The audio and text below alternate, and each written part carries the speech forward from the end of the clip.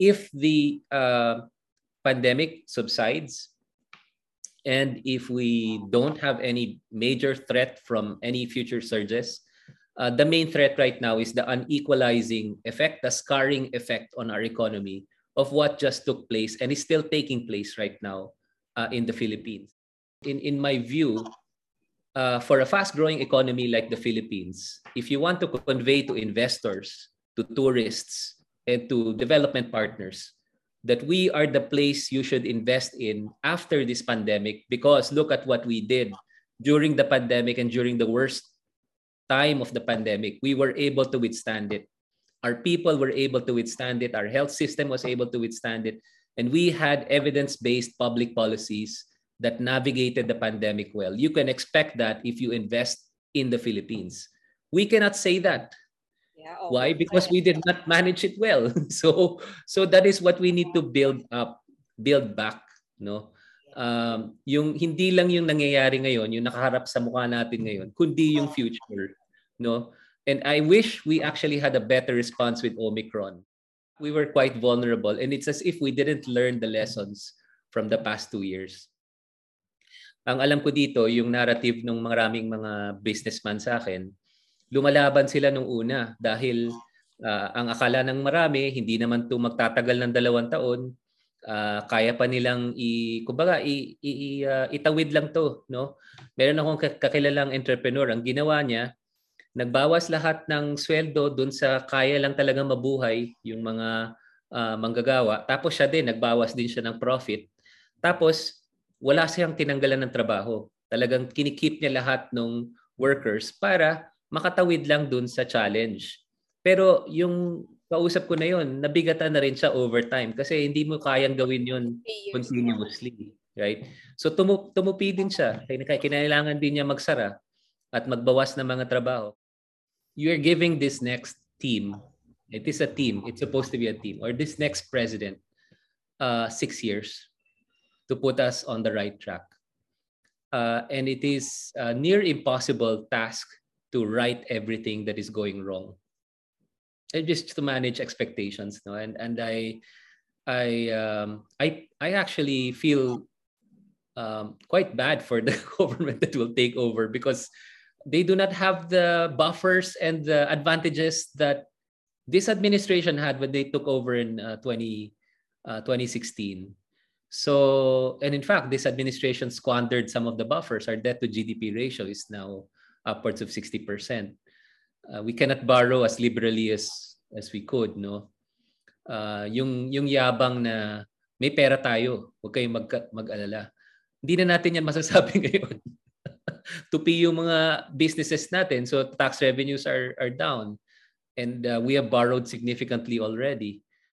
The economic team will need to be key because we are not in good shape right now. So the NEDA and the Department of Finance. DBM will be a very important appointment because we are rolling out Mandanas, giving many of these political clans even more money in the coming years.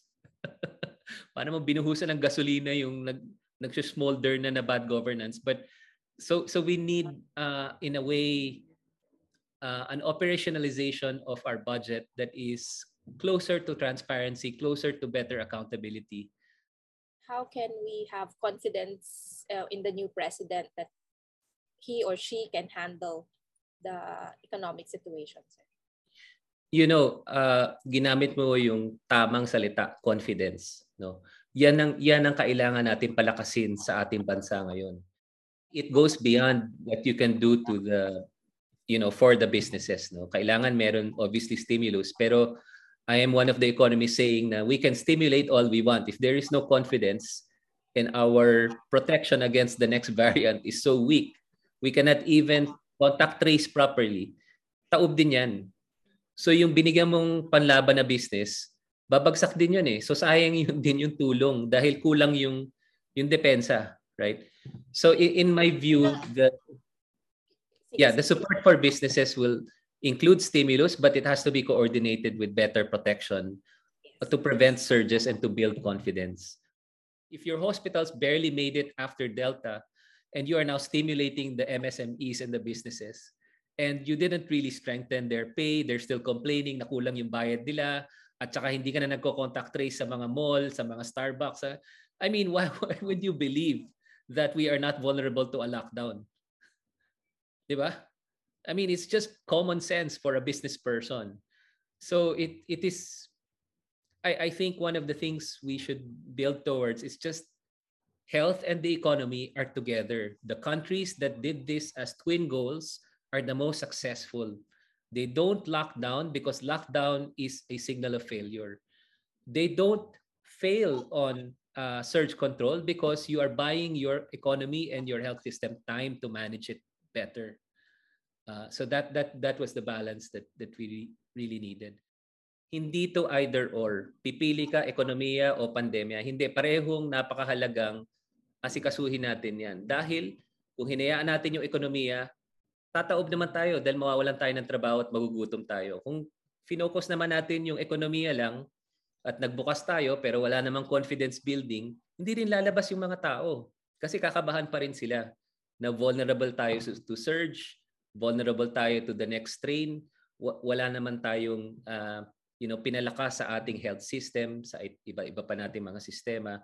So, dapat yun ang mga iniisip ng sunod na Pangulo. At palagay ko within the first 3 months ng sunod na Pangulo, mababago niya yan lahat.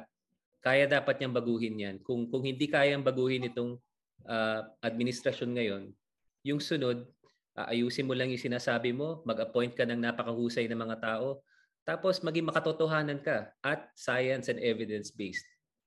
Tapos tandaan mo na hindi mo pinagpipili ang Pilipino ng trabaho niya o nung pag-respond niya sa pandemya.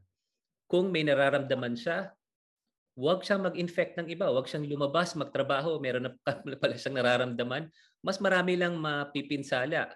So, ang hinihingi natin sa Pilipino ay commitment din niya sa kanyang pamilya at sa iba-ibang komunidad at bansa natin. In order for that Filipino to do that, kailangan may suporta yan ng gobyerno. Ang evidence coming out of other Southeast Asian nations is yung mga may formal jobs, usually maayos yan eh. Pero yung mga informal jobs, yung mga no work, no pay, walang mga kontrata, papasok at papasok yan kahit may nararamdaman. At therefore, hindi natin mako-contain yung sakit. No? So informal workers, very important. Wala silang safety net halos dito sa pandemya na to. Tapos yung mga mahirap at low income, yung mga nawalan ng trabaho na hindi naman nabigyan ng sapat na ayuda, kailangan ayusin natin yan, yung safety net natin. Butas-butas siya ngayon eh. At in fairness to the present administration, minamadali kasi natin dahil nga ito na yung pandemya. Dapat to inaayos natin over time. Pero dahil wala na tayong panahon, kailangan ayusin natin immediately. Nag-uumpisa yan sa datos, dun sa mga listahan kung sino nangangailangan. Tapos dun sa sapat na pagmamanage ng tulong para sa kanila na hindi naman butas-butas din yun at maraming ayuda na nawawala. You know what I mean, no? Na nakokorrupt lang yung pantulong. So I think yun yung aayusin natin para may confidence yung Pilipino na okay, tinamaan ako pero ito naman yung safety net. Kung malubha ito, meron akong healthcare.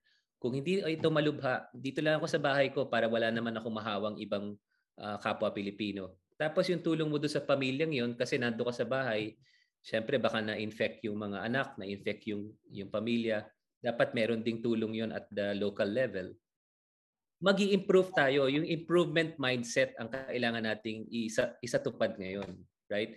So paano tayo magi-improve? With research, with evidence, with the science, and with what works on the ground na nakikita natin. May mga ibang LGU, napaka-innovative.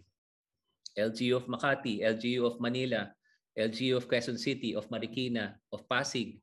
Lahat sila nag-iisip ng mga gagawin natin, innovation, para makapag-operate pa rin ang ating mga ekonomiya kahit na may pandemya.